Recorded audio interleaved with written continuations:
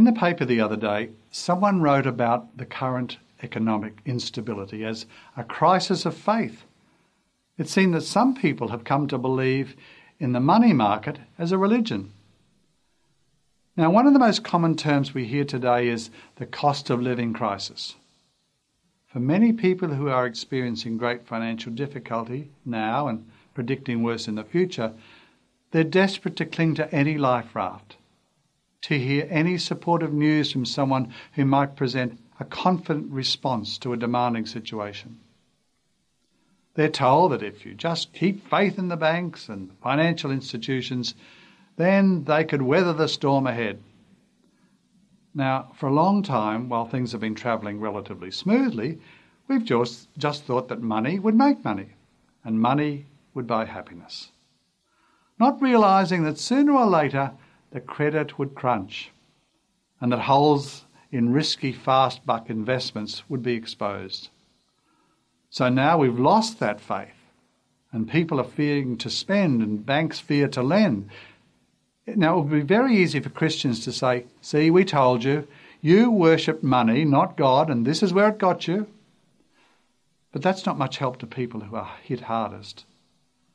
Such families on small incomes, yet as religion of the market lets people down, do we as Christians have a different vision of money and the economy to offer?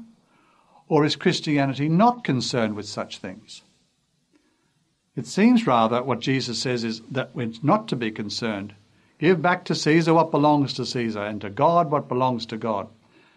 Now, this verse has often been cited by Christians who want church and politics to stay apart, and with some good reason. After all, we've seen plenty of totalitarian governments that have had a Christian veneer, even in democratic politics. If a Christian party acts corruptly just once, it ruins the reputation not just of the party but of the Christian faith as well. But is this what Jesus is getting at? See, the Pharisees are trying desperately to get rid of him. So if he says you can pay taxes to Caesar, then he's on the side of the hated Romans, which they hoped or the longed-for Messiah would free them from, so that they could stir up the people against him. But if he says not to pay Caesar, then he's guilty of treason, and they can hand him straight over to the Romans. Fortunately, Jesus saw straight through this, and his answer was just not clever. It had a very basic message that we often forget. God is in control, not human beings. We don't need to try and manipulate God or others. If we're faithful to God and work within our field of expertise and authority, God will do the rest. So should we just grin and bear it then? If our situation is bad, if people around us are living with injustice and oppression, shouldn't we do something about it? By all means, let's ask God for what we want, but let's be open to his way, his initiative, which may well be a prompt to our action.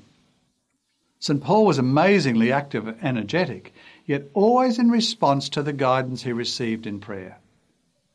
A world away from seizing illusionary happiness from a fast car, a dream holiday, and paying nothing till Christmas, in these tough times we're encouraged to rely on God's providence.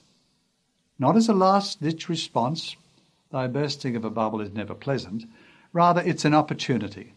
If we put our trust in God, listen to his invitation, we can persevere in real hope, perhaps discovering that there might not only be enough for us, but even more that can be shared with others.